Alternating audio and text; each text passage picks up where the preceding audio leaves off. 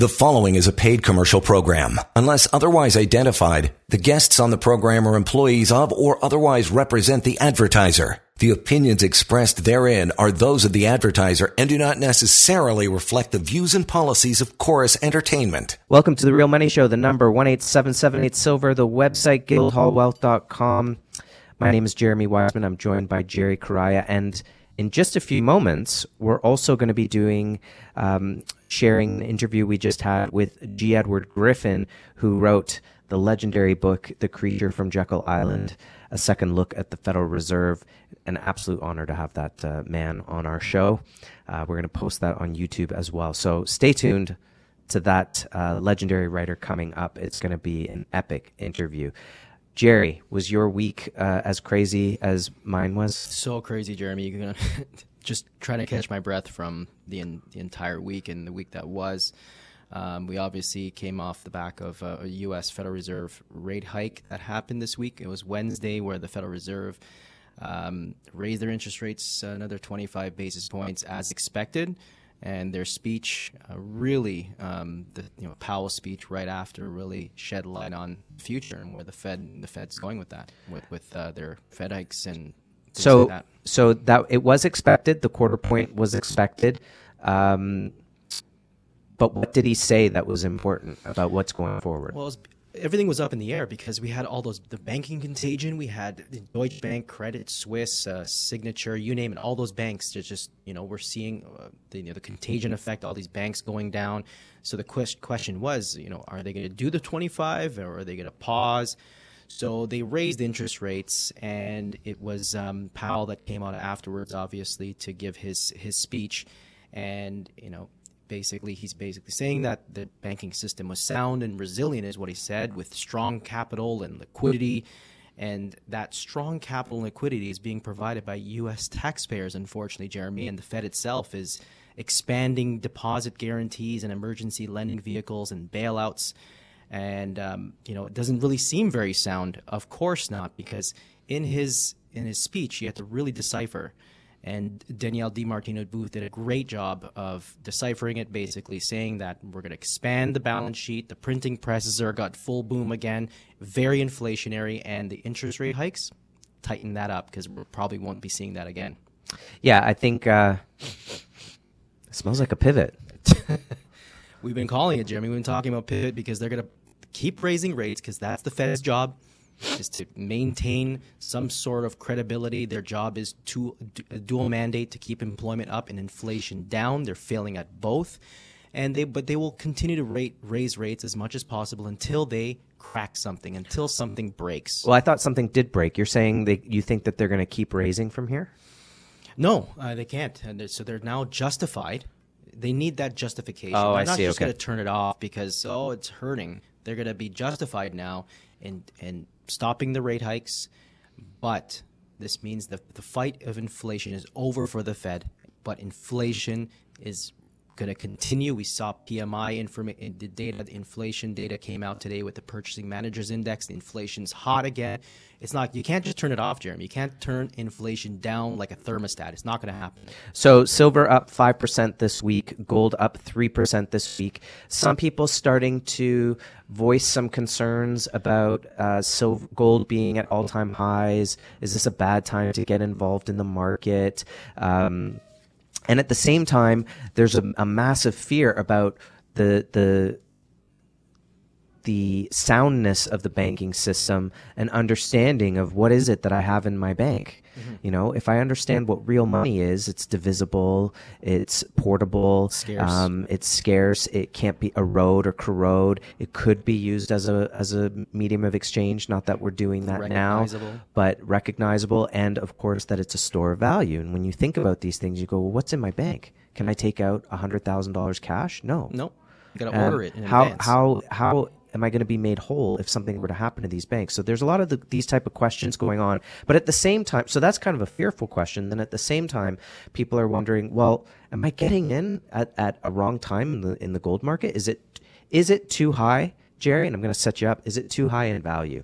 or price? No, this is the battle line draw, and we saw gold pushing and press through 2,000. So $2,000 seems to be like that battle line, Jeremy.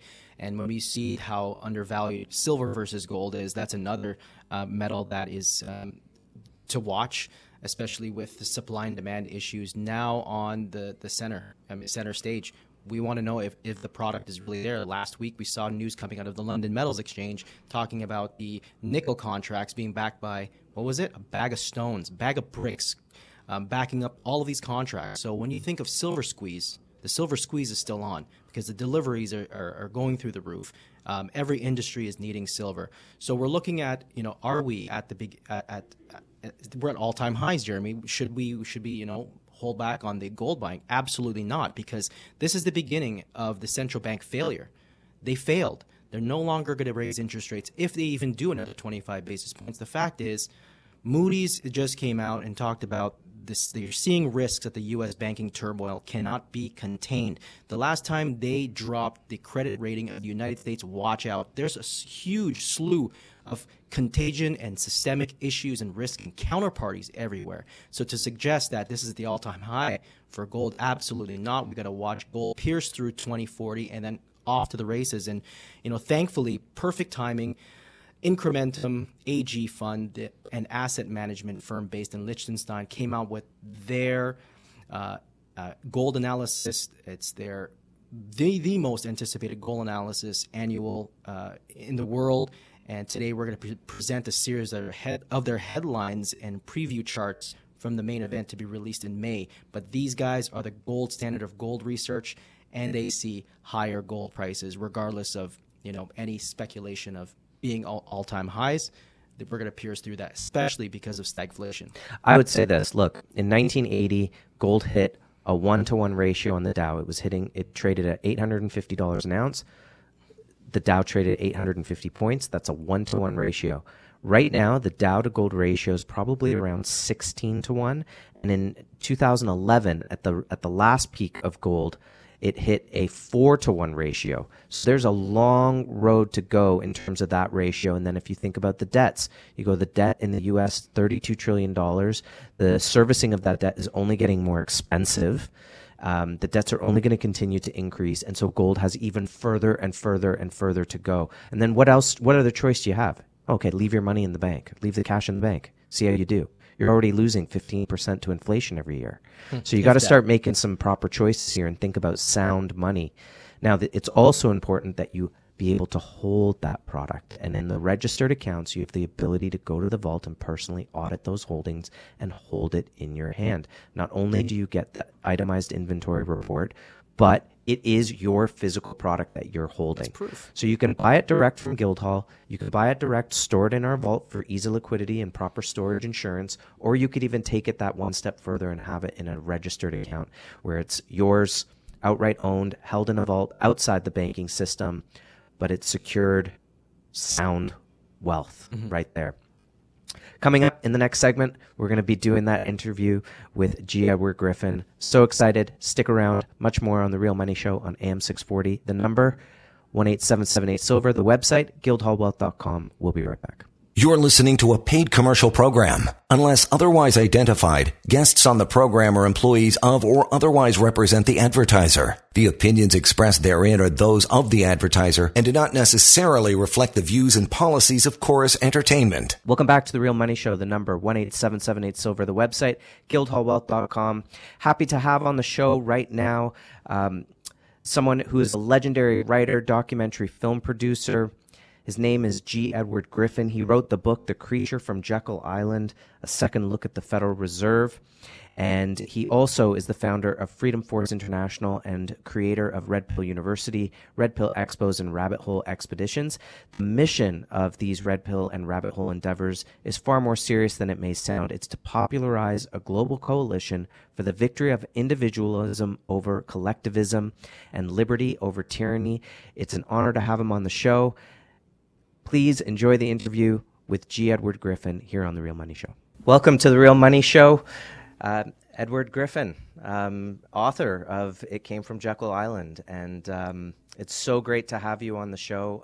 I have been a huge fan of yours for a very long time. Actually, if you don't mind, I'd like to start with a quick story. I read your I book don't mind it in at all. Hope it's a good okay. story. Yeah, so I read your book in I want to say around 2007. And I remember, especially at the end of the book, you have sections where you were saying, well, here's what I think is going to happen next, and how they're going to use a crisis. And 2008 came along, and Hank Paulson gets up in front of Congress and says, we need more power. And I'm thinking, oh my, this is exactly what he wrote in the book. It's exactly what he said they were going to do, and they did it. They asked for more. And, I mean, the book itself was amazing in reading it and everything that I learned from it. But yeah, you were right. You were definitely right. I'm sure that's something you've heard a lot over the years. Well, I have, yes. And it's not a particularly pleasing thing because I was right, but that means that the world is going to hell.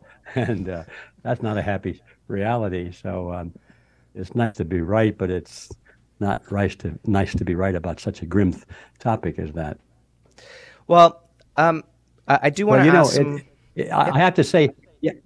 Well, let me just say that yeah, I do get that comment a lot. People think that I've got some kind of a crystal ball, but it's not hard. It's not hard at all to predict the future if you sort of think about it.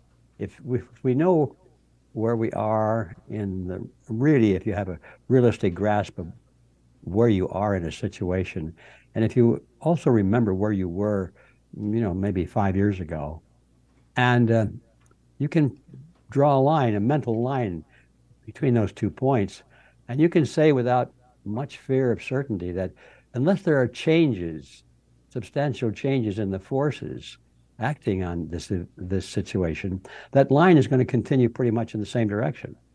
And so you just project it out and say, where's this line headed? We were here 5 years ago. Now here's where we are now, and not looking good unless there's some changes that we're going to continue going in the wrong direction. So it's very simple when you just look at it objectively. Well, on that point, speaking of things moving in a certain direction, since I read the book and watched what's been going on, and I'm interested in your opinion, in what you're seeing about this, but I see people learning more and more about what you've been talking about, the Fed being private and cabal and what its purpose really is. How have you seen over the years the growth of the awakening of what this financial system is all about? Well, I have seen a marked change in the awareness of the fact that the Federal Reserve is not our friend. People are becoming very angry at the Federal Reserve. And that is good, because prior to that, life was so comfortable that nobody cared.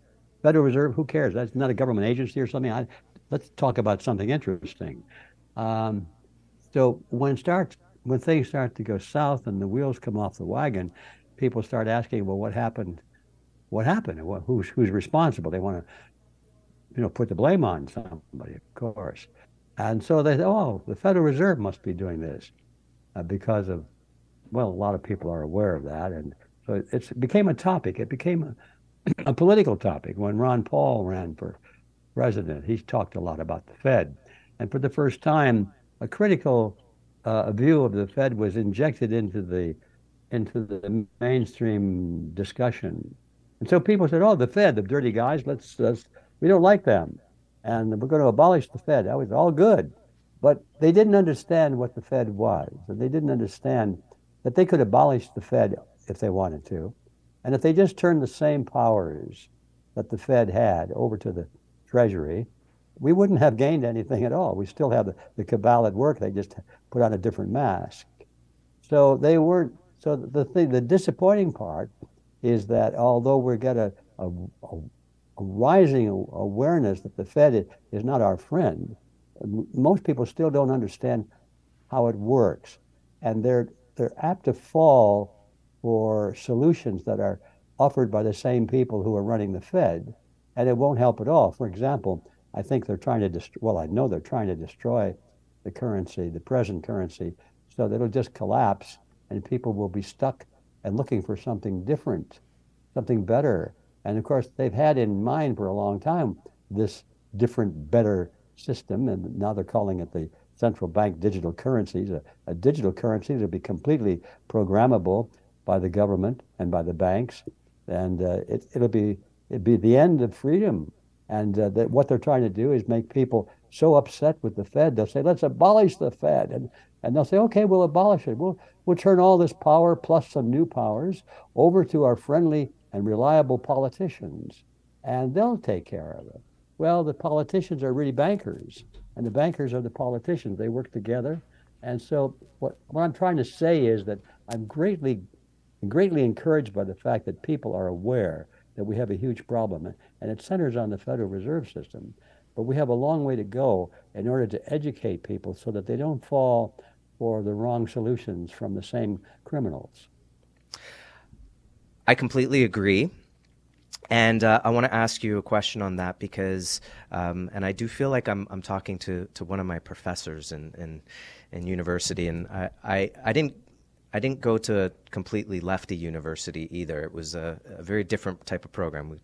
Another story altogether. But one of the things about a central bank digital currency is that right now today I'm seeing people waking up to the idea of inflation.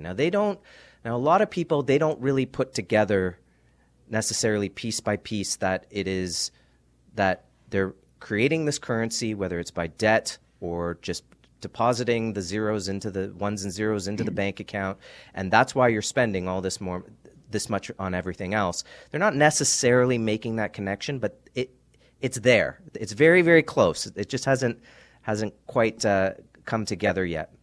But when you think about if the dollar becomes worthless, and I completely agree with you, by the way, and I love this idea that they'll pretend to hate themselves to get you on board and have this common enemy that you're going to join. But of course, it's all propped up. But if the dollar's worthless, a CBDC is also worthless. And I think that as people are waking up to understanding that inflation is causing a worthless dollar, or it's vice versa, that it's not that big a leap to realize that any other alternative that you give us that is also backed by nothing, that you can create out of nothing, is still zero. And it's just adding that much more control. And anyone who's tried to take cash out of a bank also knows this. Well, that's true. That's true. And as far as it goes, what you said is absolutely true.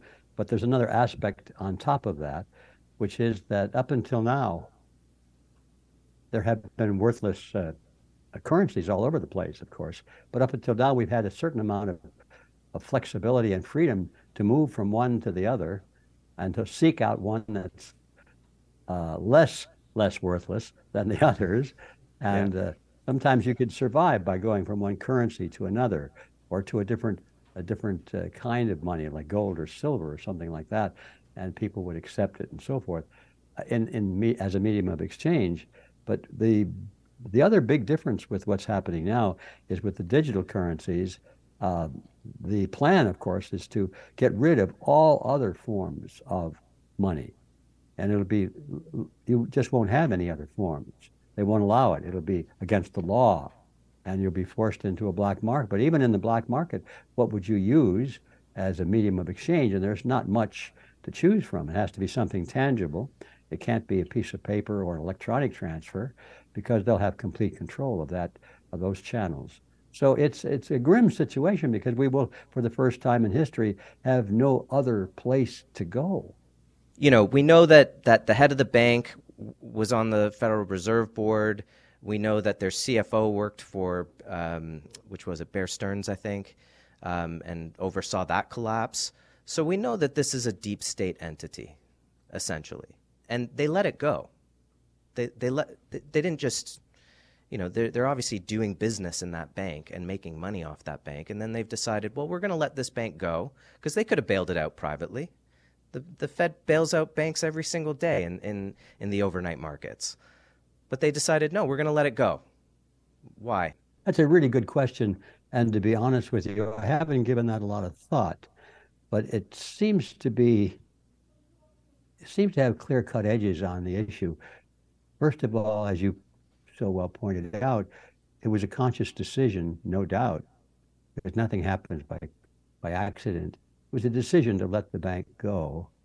So why would they do that? And the answer, obvious, we don't know in detail, but the generality is that by doing so, they gained more than they gave up. So now the question is, well, what did they gain? Because we think we know what they gave up. Maybe the bank was in big trouble, and maybe there was some scandal that was about to be exposed, and in order to protect the criminals, they decided just to close the bank. I don't know, things like that could be a factor. We don't know, but maybe they were trying to trigger panic on the part of the American people to get bank runs going, so that they would have a chance to use the domino effect, so they could say, well, the people closed down the banking system. Now we're ruined. Look at these stupid people, what they did. And now we got to have that digital currency for sure.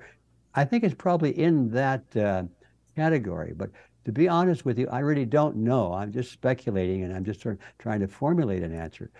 I'll go back to the safe part, which is whatever it is, they decided that what they would gain is greater than what they would give up. So what would they gain? And I think it's clear that what their real dream, their real goal is to get the digital currency going. So I'm going to guess that they did this because in some way, doing so advanced the motion toward the digital currencies, the central bank digital currencies.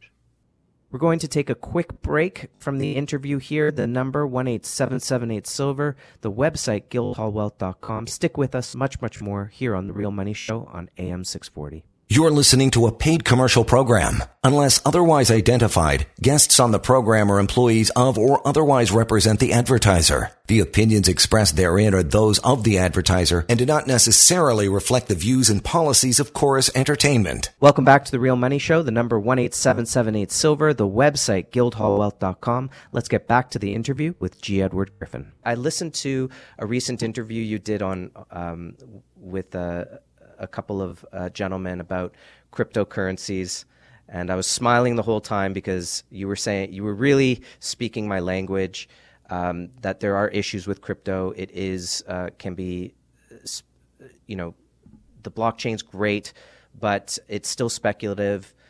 It's like the minute I know I'm going on a tangent here, but the minute any of those currencies could actually be used as an actual currency day to day, then its value would have to be stable and therefore no more useful to the people who are speculating in it.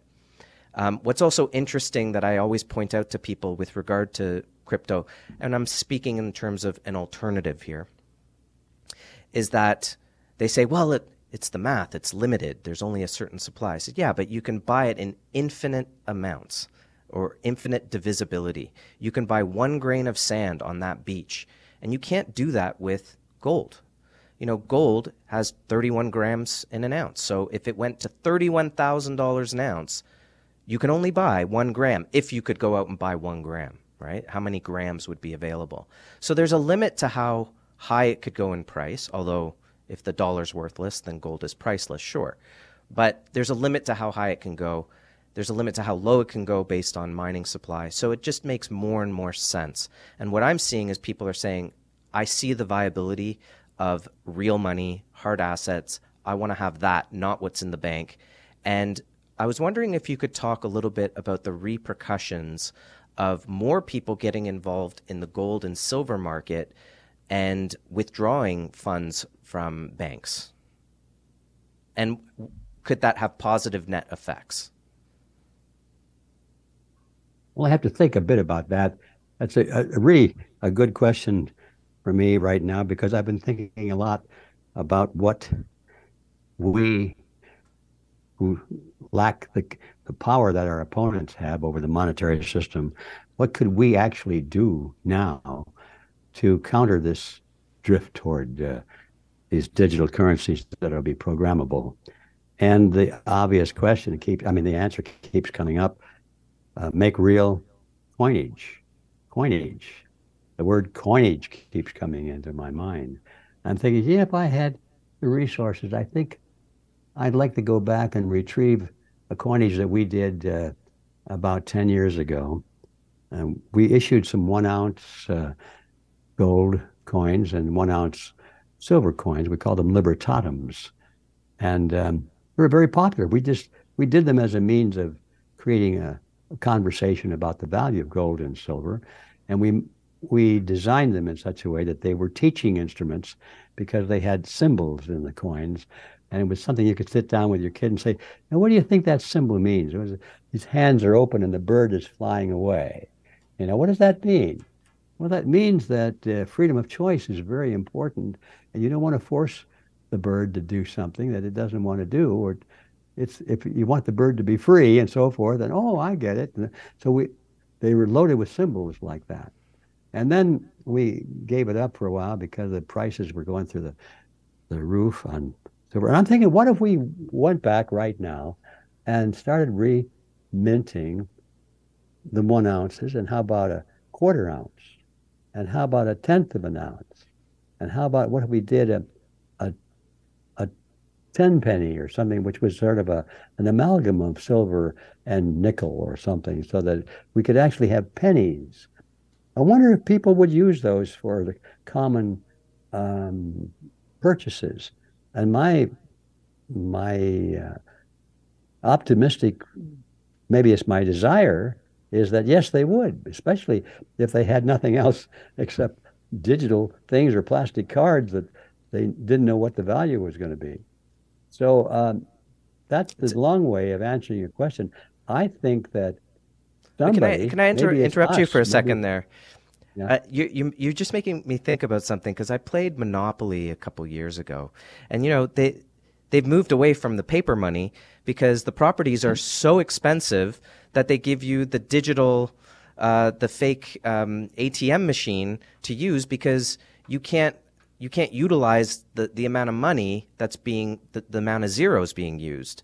But what you're talking about is, yes, if you have a gold backing, let's say, you don't need all these zeros. You don't need all these zeros. That's and right. Things aren't costing so much. So it's not a big deal to have, 25 cents in your pocket to pay for a coffee. But we've gone so far away from that in terms of a concept that people just think, well, it's more convenient to have a credit card in my wallet than the actual cash, because I would need a truckload of cash.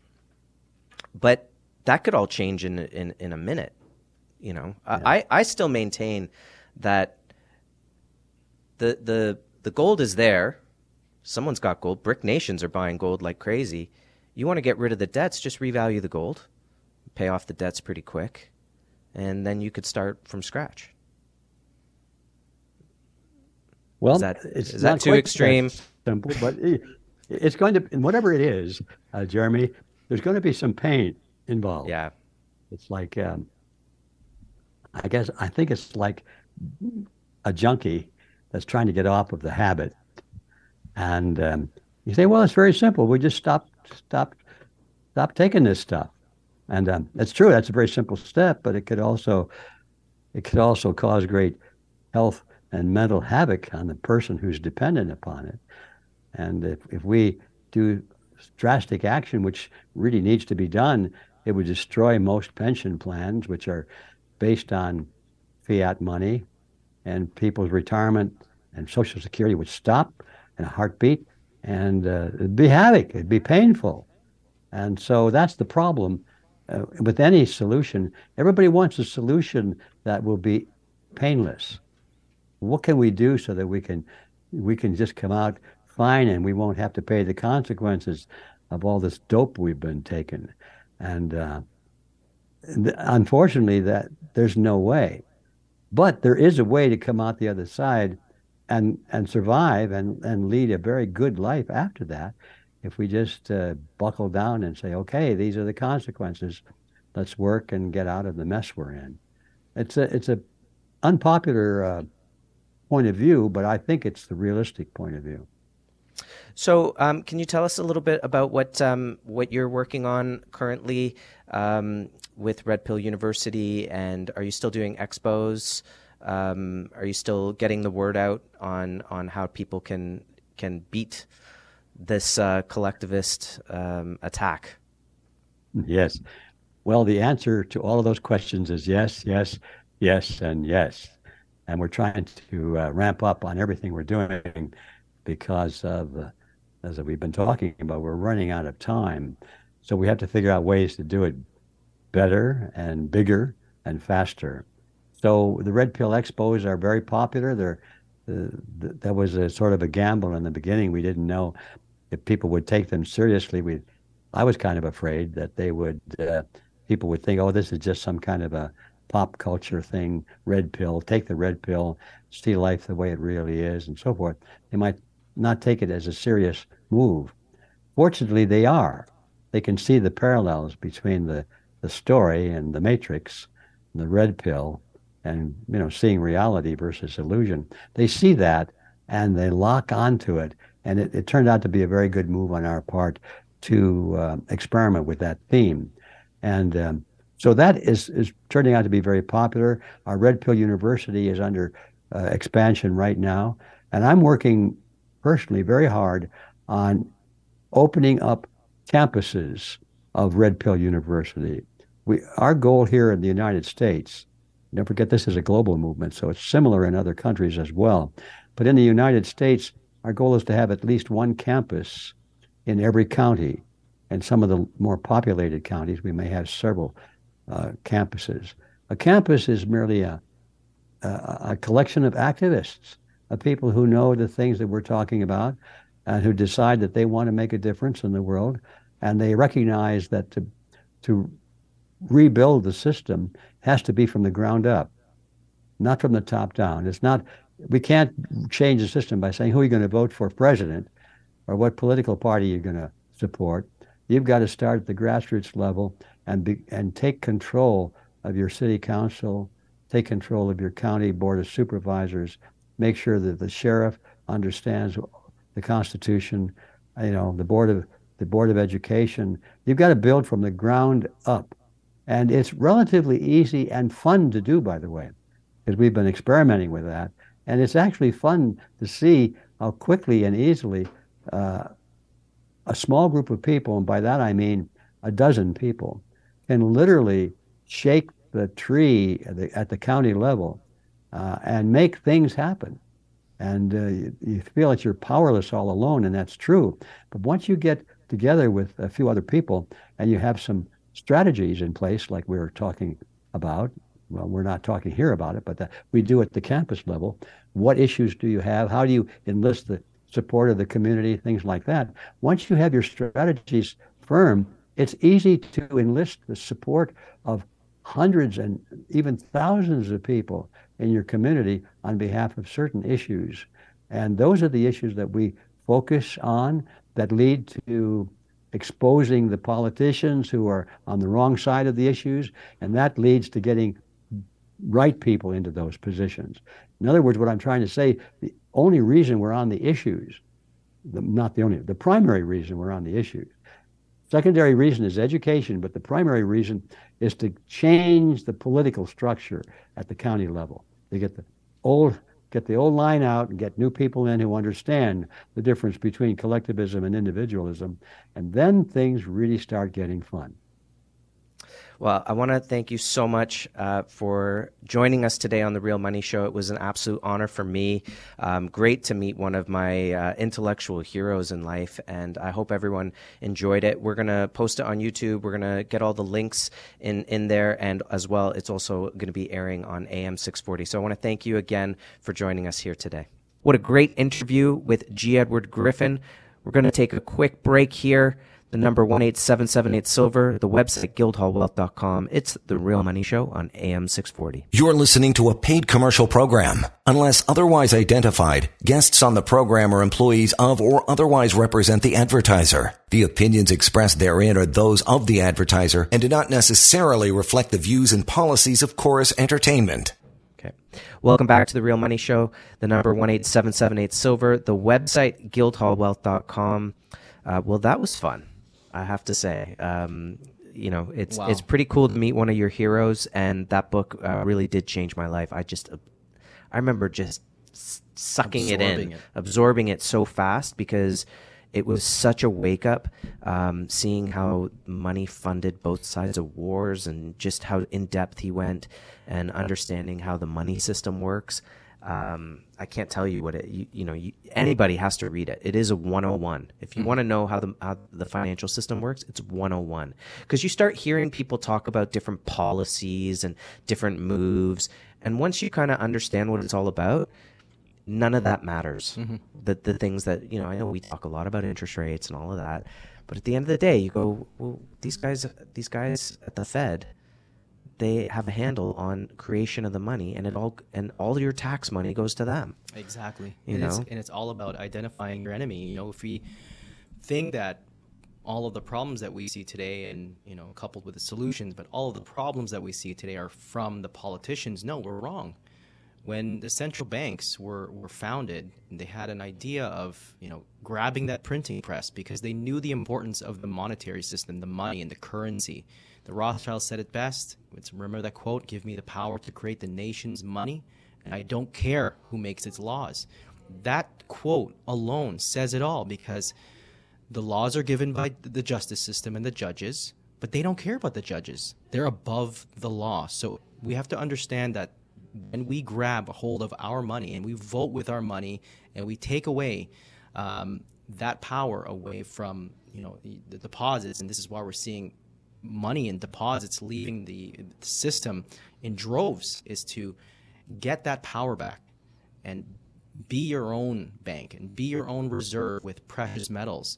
And he has quotes that, just prophetic quotes. How did he know this from when he originally wrote this book? But he's absolutely right with regards to collectivism. It's better for the better good for humanity. If one of the quotes was, "When the fund was exhausted," Jeremy, when the fund was exhausted, I'm thinking of FDIC or even CDIC here in Canada, the solvent banks were punished by being forced to pay for the deficits of the insolvent ones.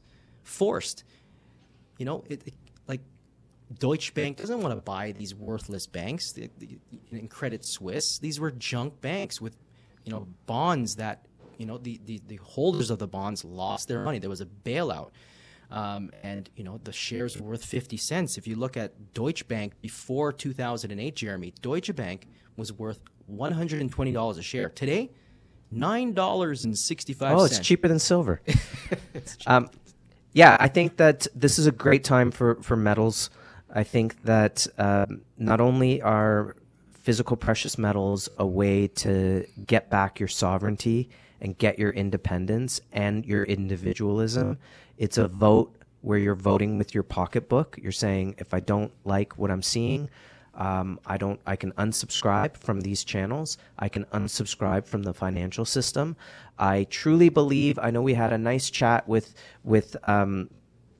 G. Edward Griffin about digital-backed currencies, and I know that he's ultimately a very positive person, and that we are looking at the Great Awakening versus the Great Reset. And if you could just see the amount of wins that we're getting, that all we have to do, and I've heard him say this in other interviews, is just keep up what you're doing.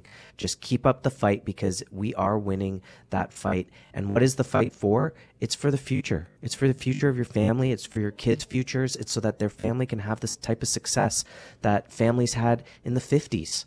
Where you could, we want to all be able to go on vacation where we want to go and eat what we want to eat. And I don't want to eat bugs, and, have the type of success that we should enjoy, instead of being ground down by inflation and taxation.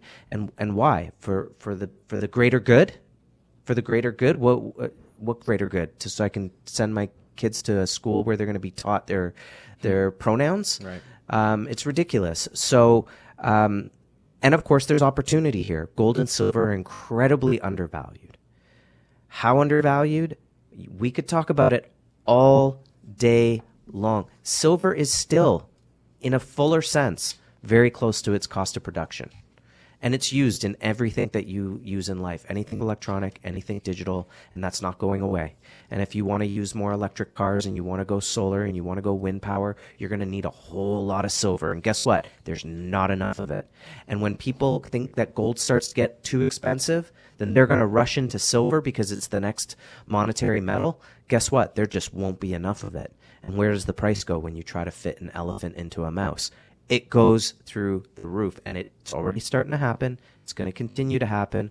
Gold has had a crazy good track record over the last 20 years in Canadian dollars. 4 down years. 2 were less than 2%. 1 was 23% down year in 2013, after 5 years of almost all of them being double-digit gains. So it wasn't giving back that much. And then in 2022, I think we gave back 4%. Was it, or 2021, we gave back 4%, big deal. The year before, it went up 22%. So it's not like it gave back too much. Mm-hmm. So an incredible place to protect wealth. And wouldn't you agree, Jerry, that that's what many people are looking for? They're not looking for speculation and, hey, can silver go to $100 and I'll make a ton of money? They're looking for protection, that return on capital. Exactly. Protection definitely is the key to start with. That is your foundation, but your position for a tactical move higher, because as we wanted to really visit the In Gold We Trust report. So I'm just going to read a couple headlines from these charts to back up what we're talking about. Why precious metals are going to be going through the roof. Central banks are rediscovering gold. We're at all-time highs. Central banks know something. They know the inflationary issue. They know that the way to find independence and sovereignty is through the ownership of gold. And gold is up in every single currency and outperforms most domestic stock indices.